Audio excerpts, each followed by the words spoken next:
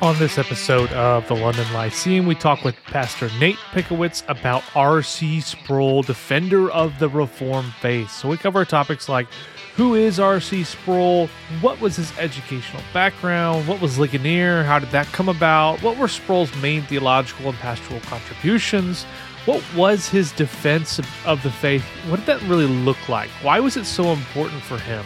How did Sproul develop such a calm spirit in such spirited sort of topics, and much, much more? As always, if you have thoughts about the episode or ideas or requests for the show in general, hit us up, Twitter, Facebook, Instagram, or check us out at our website, thelondonlyceum.com.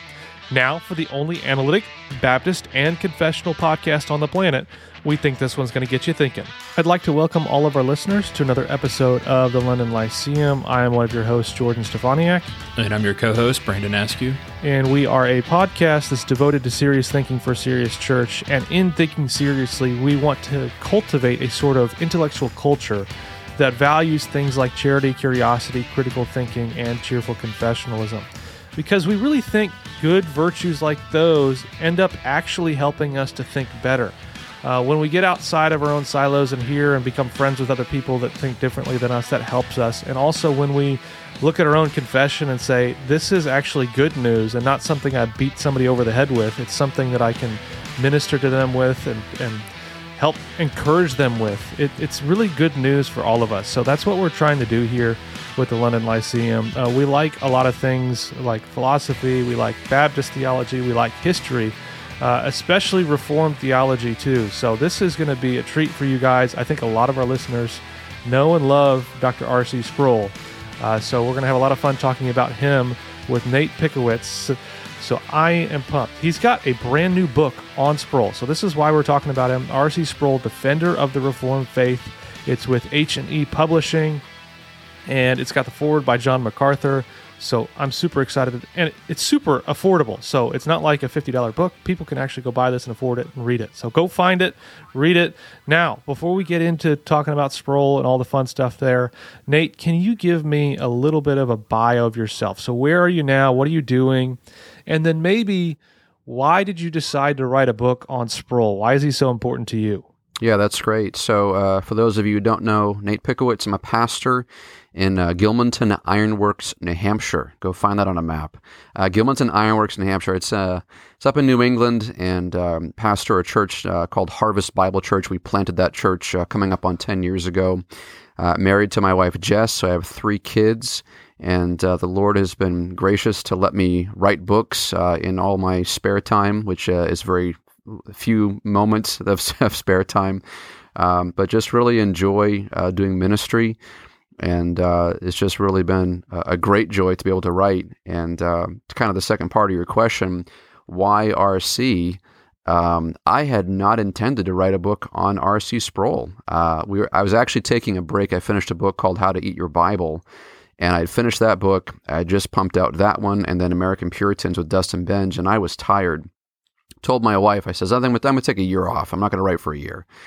And the very next day, I got an email from H&E Publishing, and I had done a few things with them before, and they said, hey, we have this great project that we're working on. It's a series of short biographies, and we want yours to start off the series. And I was like, well, okay, I'm kind of on a break. And they said, well, it's R.C. Sproul. And I went, oh, get out of town. I have to do that. So approached the project with a little bit of timidity because it's R.C. Sproul, and how do you write a book on R.C. Sproul? But also a lot of excitement because, I've been reading his material and listening to him for about 12 years and really valued him as a teacher. And especially after he passed, I started to take an inventory of everything I'd learned from him, and it blew me over. I'm like, this man has had a remarkable impact on my life.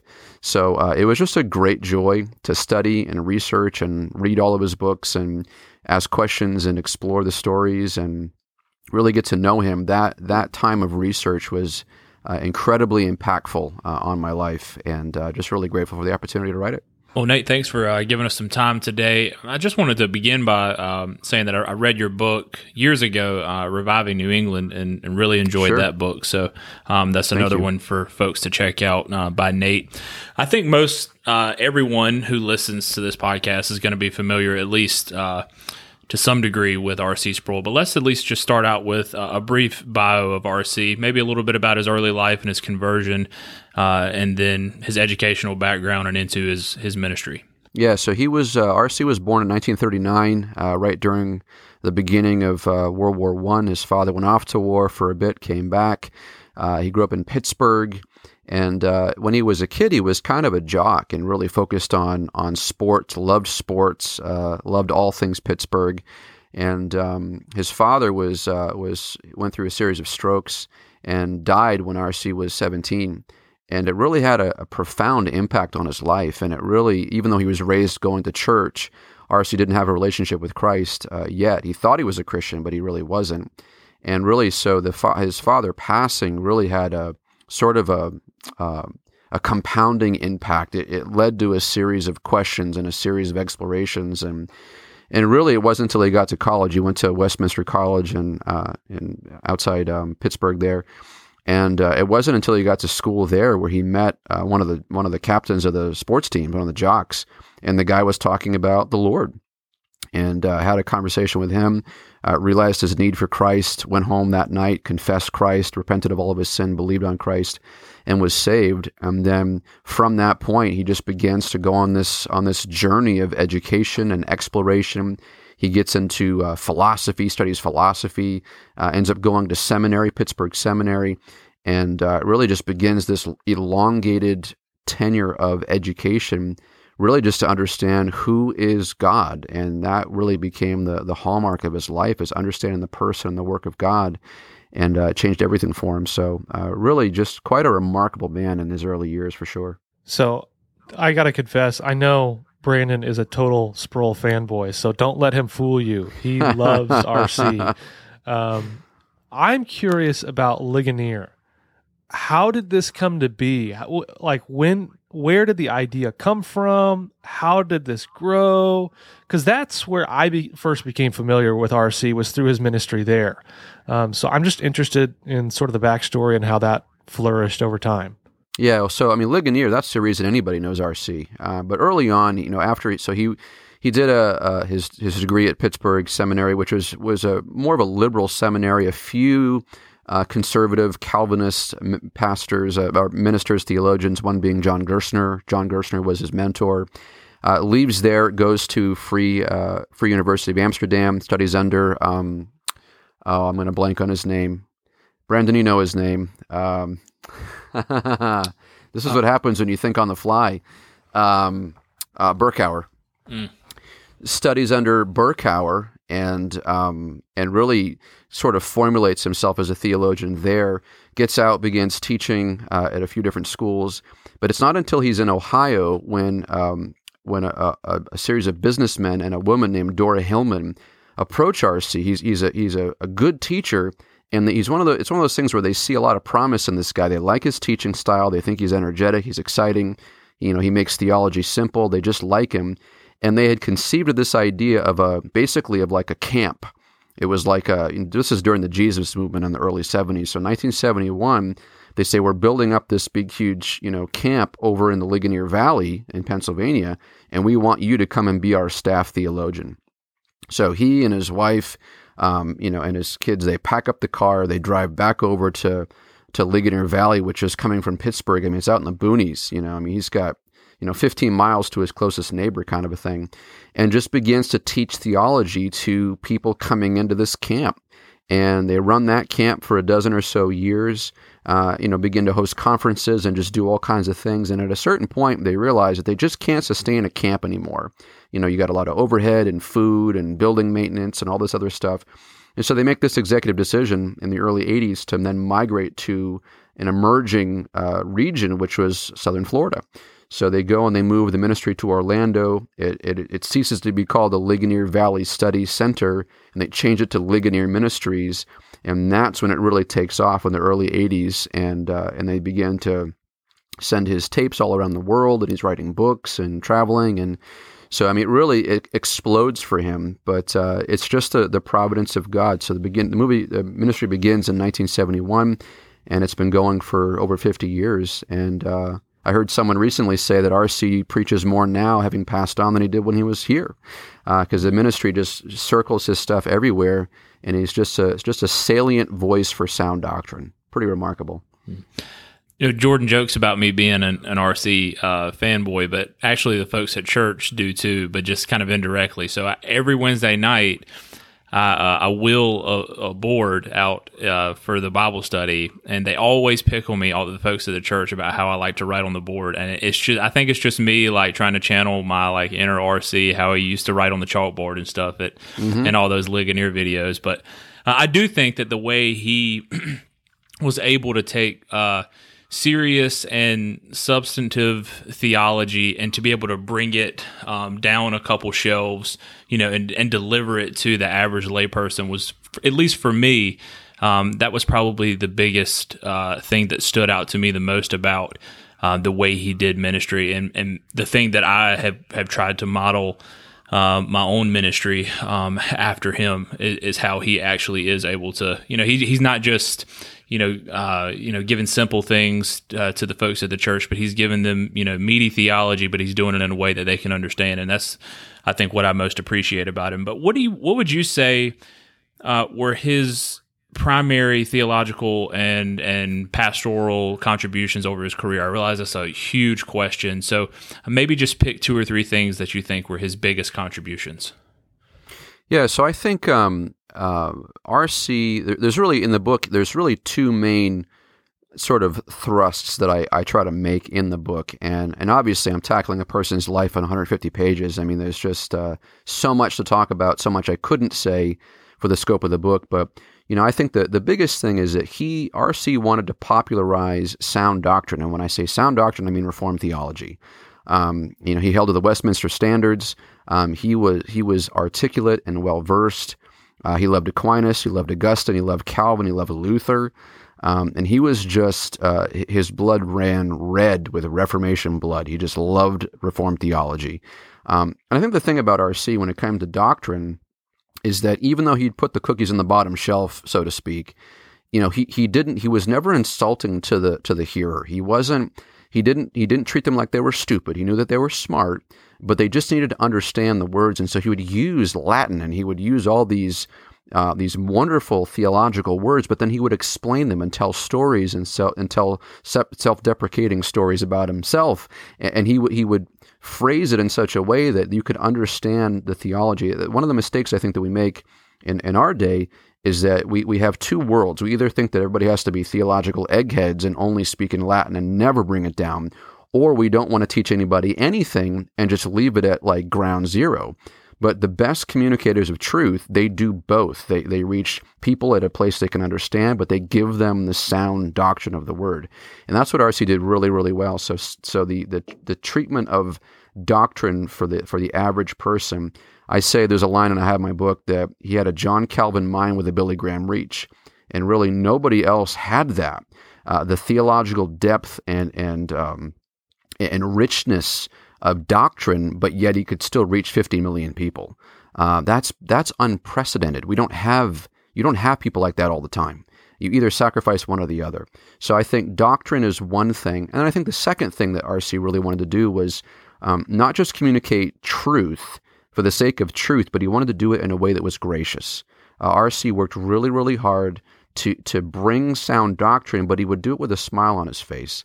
And he would go after Arminians like nobody's business, but he would always do it with a smile. And his friends, he had a lot of friends who were Arminian and had different persuasions, and Baptists and everything else. He didn't want to make enemies for the sake of making enemies. Now, if the truth divided, well, let the truth divide. But he wasn't going to be the stumbling block. And reading his material and talking to some of his friends, R.C., when he would get down from the platform in the pulpit, it was not uncommon for him to turn to his wife, Vesta, and ask the question, was I kind enough? Was I kind enough in what I just said? He really cared about making sure that he was gracious. Now, was he a perfect man? No. But he was gracious in how he communicated, but he wanted to make sure he was razor sharp with truth. So grace and truth, 2 big contributions from R.C. Sproul. Yeah, that's good. That second one is one that I really wanted to ask you about. Was there something in his life that really led him in that direction of seeking after kindness like that? Because there are a few people that I can think of that are such a model of doctrinal conviction without being a total jerk about it, where you can be friends with people who are different and go after their ideas without going after them as people. So what was it that developed that sort of calm and cool spirit that he had? I think there's probably a lot of things to that. I think number one, I mean, he was attacked viciously when he was in school. Not as much probably at Westminster, but when he got to seminary and even beyond, I mean, he was the conservative in the room all the time. I mean, he went to very liberal schools that as soon as he stood up and said anything doctrinally sound, he was attacked for it. At one point, one of his, he gave the senior speech. The dean of the seminary walked up and shoved a finger in his face and borderline cursed him for what he said. So he was persecuted by people in his own school. So that had to have stuck with him somewhere. But if you think about it, Jordan, all that is modeling Christ-likeness. I mean, Scripture flat out says, 2 Corinthians chapter 10, verses 3 through 5 says that, our warfare is not of the flesh, that we're tearing down arguments and strongholds. And it's about words. It's about ideas. It's not about attacking people. So if you manifest godly character, that should lead to a person who's gracious to other people. And any mature, thinking, loving Christian should be able to respond in that way. I think part of the problem is that we get too addicted to the fight, and I think our ego gets boosted up, especially on social media. Thankfully, R.C. never had social media. I mean, he didn't know what a tweet was. He didn't care to know. But when you have godly character, you respond in godly ways. And R.C. just didn't want to fight for the sake of fighting. He loved having friends. He loved his friends. But when there was disagreement, I think about his disagreements with Chuck Colson and Jim Packer. He disagreed with them, but loved them and wanted to win them to the truth by any means necessary, which was the means of love.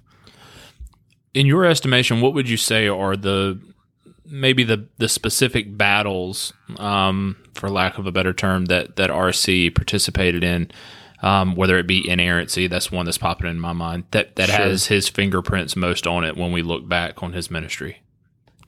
Yeah, so he pretty much fought every major battle of the last 50 years in the evangelical sphere. But I think if you could nail down maybe two, you hit the first one. Inerrancy was his big one, and I would say the second one would be was sola fide. But inerrancy, and that was in the 70s. They actually had an inerrancy conference at the Ligonier Valley Study Center, or actually it was a building close by. But in 1970, I think it was 1973. They held a sort of a mini conference, and you had Jim Packer and John Gerstner and a bunch of guys there, and they had written out a Ligonier statement on the inerrancy and authority of Scripture. That really became the backbone for what he did a couple years later with the ICBI, International Council for Biblical Inerrancy. That was the backbone of that, and R.C. Was really the architect of the Chicago statement. I mean, there was a drafting team. But really, when you read both statements, I mean, R.C.'s fingerprints are all over that.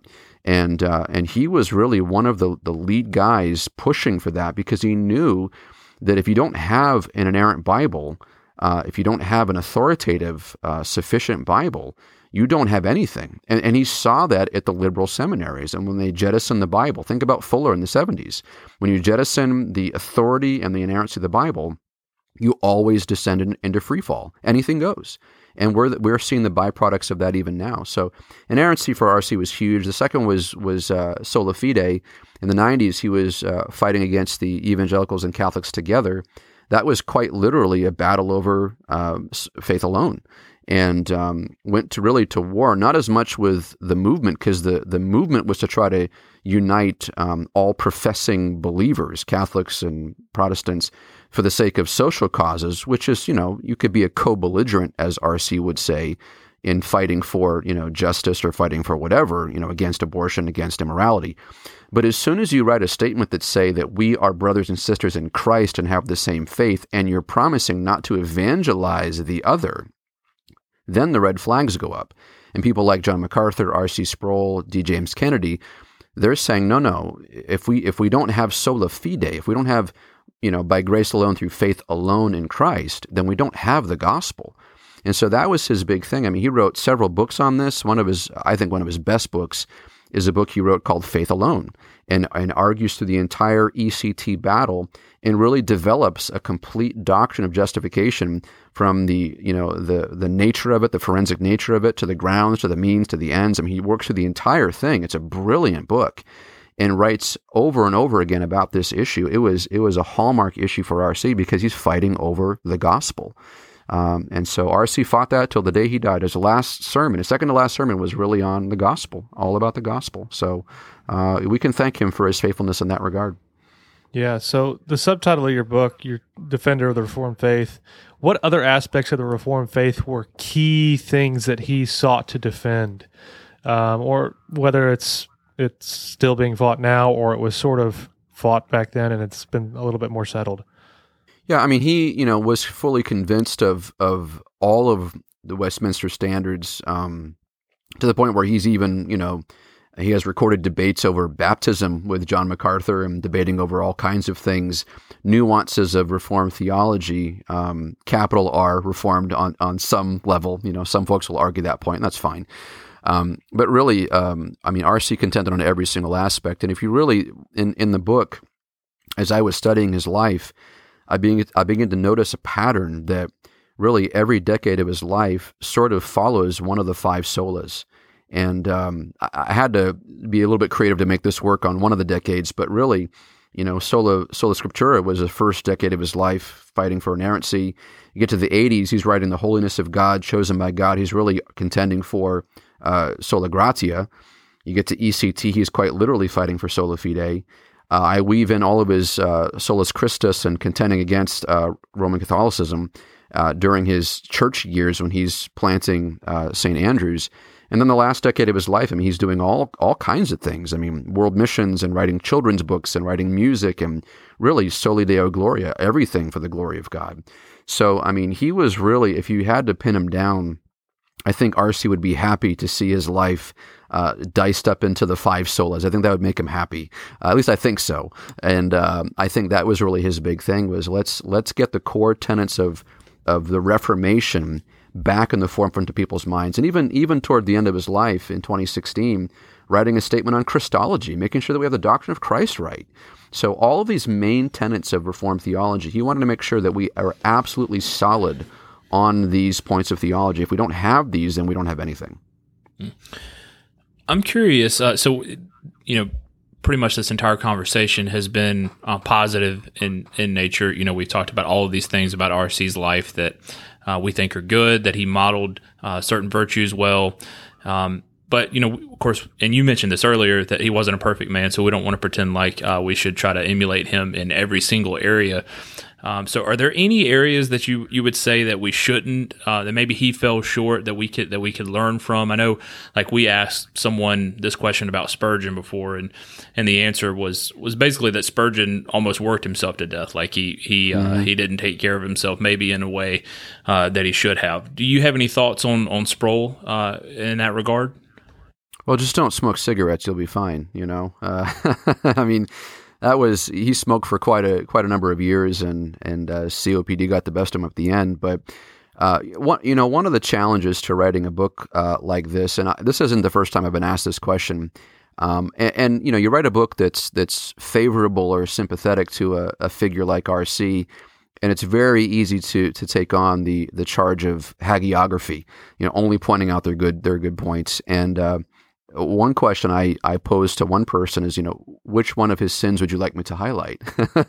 And, when you think about when you pass on and your wife is still here, your children are still here, your ministry is still going, which one of your sins after you pass would you like people to talk about publicly? And so I have struggled with that. I'm not aware of all of his sins. I do know a few stories here and there of things, that he was guilty of personally, but everybody I've talked to really loved the man, and he was a godly person, and he had mistakes. There were times when he had a temper. That the famous "What's wrong with you people?" when he said that to the crowd, later on in his ministry. I'll tell you, that was not meant to be a funny line. That was not a joke to him. He was in a moment where he was frustrated because even though he'd been asked this question a million times, He'd heard that answer so many times, that God is somehow unjust. And he just was at the end of his rope and just said, "What's wrong with you people? Like, don't you know who God is?" And so, he was a man who would slip into passions here and there. And so, yeah, and I mean, no person is beyond reproach. But in this book, I really tried to just capitalize on, what made R.C. great, where we can learn from him. I'm not interested in writing a critical biography. I'll leave that to someone else 50 years from now after everybody else is gone and passed on, and we can, tear everything apart if we want to. But I just don't think there's a place for that for me as an outsider to that ministry right now. And I'm pretty content just thinking about the things that are beneficial for the church at this point. Yeah, that's a good word. So here's a question for you that I just thought of on the fly.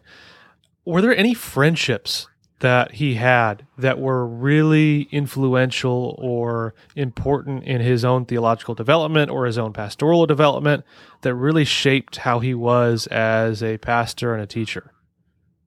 Absolutely. I mean, I think several, first being his father. I mean, his father had a huge impact on his life. And really, even though he lost his dad at 17, his dad was kind of always with him in his mind. And the last words his dad said to him was, "I have fought the fight, I've kept the faith." And he quotes that verse from 2 Timothy. And actually, at first, R.C. rebukes him and says, "Don't say that, Dad." Well, after his dad passed, he relived that moment over and over again. And so his dad was kind of always over his shoulder. And he had a very loving relationship with his dad, and as he raised his own kids, was a very loving father to his own kids, and even his son, will tell you the same, that he was just a very loving, person. So his father was a huge influence. John Gerstner was another one, probably the biggest influence theologically. Brandon, you're joking about channeling Sproul when you're writing on the board. Frankly, you're channeling Gerstner. Gerstner was the one who pioneered that first, and R.C., took that from Gerstner. And even R.C.'s growl really was Gerstner's growl. And so even the way he spoke and moved around and taught and everything, I mean, really, Gerstner formulated so much of his thinking through his love for Jonathan Edwards and for Luther. R.C. loved Luther. And so Gerstner had a huge impact. Probably another one would be James Boyce. James Boyce was a really close friend of R.C. I get the sense more that theirs was a camaraderie, that they just saw so much of the other in themselves, but yet Boyce was so different than R.C. was. R.C., was more comical and, he could rip, roar, and laugh, where James Boyce is a lot more serious, but they just loved each other.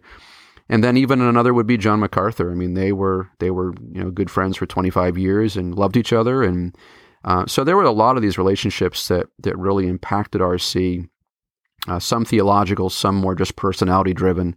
But he was definitely influenced by people around him. And I'd be remiss if I didn't say Vesta, his wife, married to her for the better part of his life. And I think she kept him motivated. She kept him grounded. And I think he was level-headed because of his wife. Absolutely. Mm. Yeah, it's crazy. A couple months ago, I saw a video clip of Gerstner doing the chalkboard thing, and the mannerisms and everything. It was amazing. It was like you were watching RC. So that's definitely where he got it from. So maybe a couple of quick personal questions for you. Related to RC, do you have any favorite little anecdotes maybe or short stories about RC, whether they're in the book or not, just favorite stories? And then what is your one or two favorite works by R.C. Sproul, favorite reads? Favorite story? Boy, I'll tell you. Honestly, it was funny because when I was researching for the book, you're always bumping into stories, especially because, so much of R.C., I mean, even though he's with the Lord now, he's still here in so many ways because he's in the mind and consciousness of people around him. So I bump into people all the time and hear stories, and I just roll laughing because it's just so great. But one of my favorite stories, it's very small, very insignificant, but he was out to dinner with some friends. I think he was with Chris Larson and Steve Lawson, maybe someone else. I think it was Sinclair Ferguson.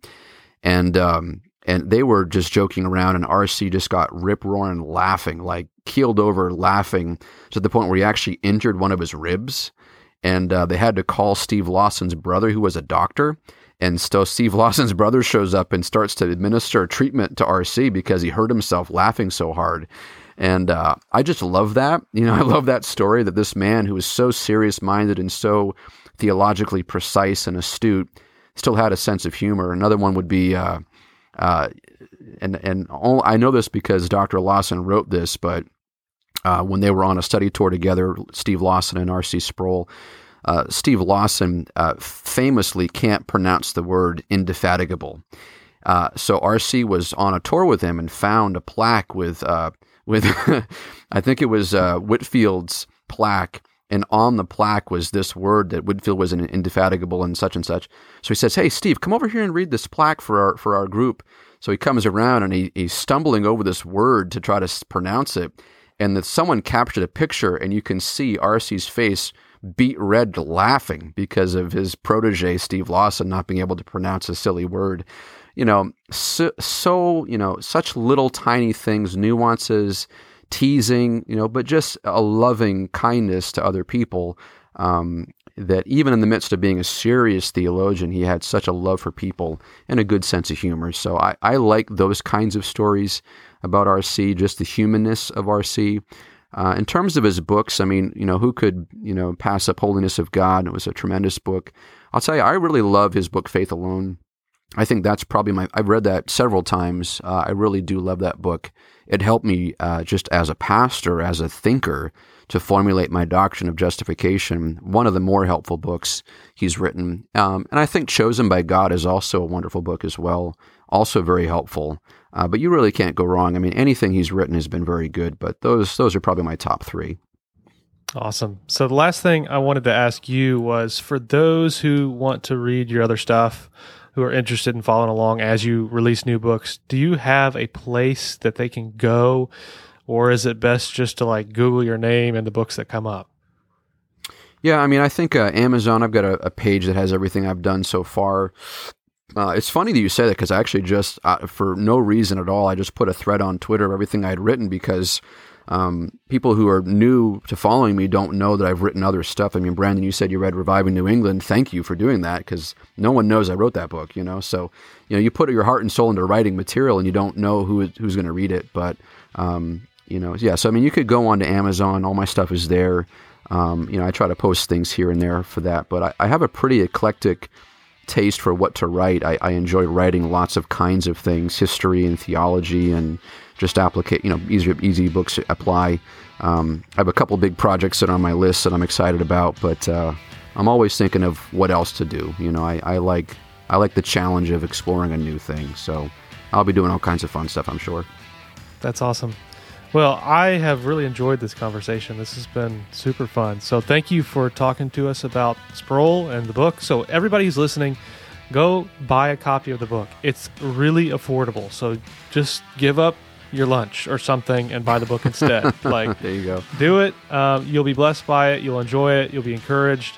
So thank you, Nate, for writing the book. Number one, I think this is going to help a lot of people and get them exposed to who Sproul is and be encouraged. Because I've always found reading biographies of great pastors or theologians to be really encouraging.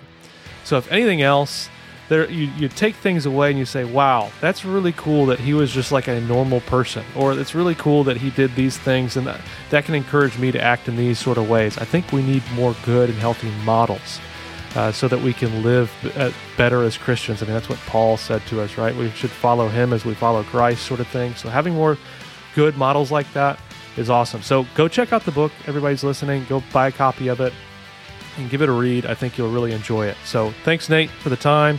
And everybody who's been listening, this is the only analytic Baptist and confessional podcast on the planet. And we'll talk to you guys soon.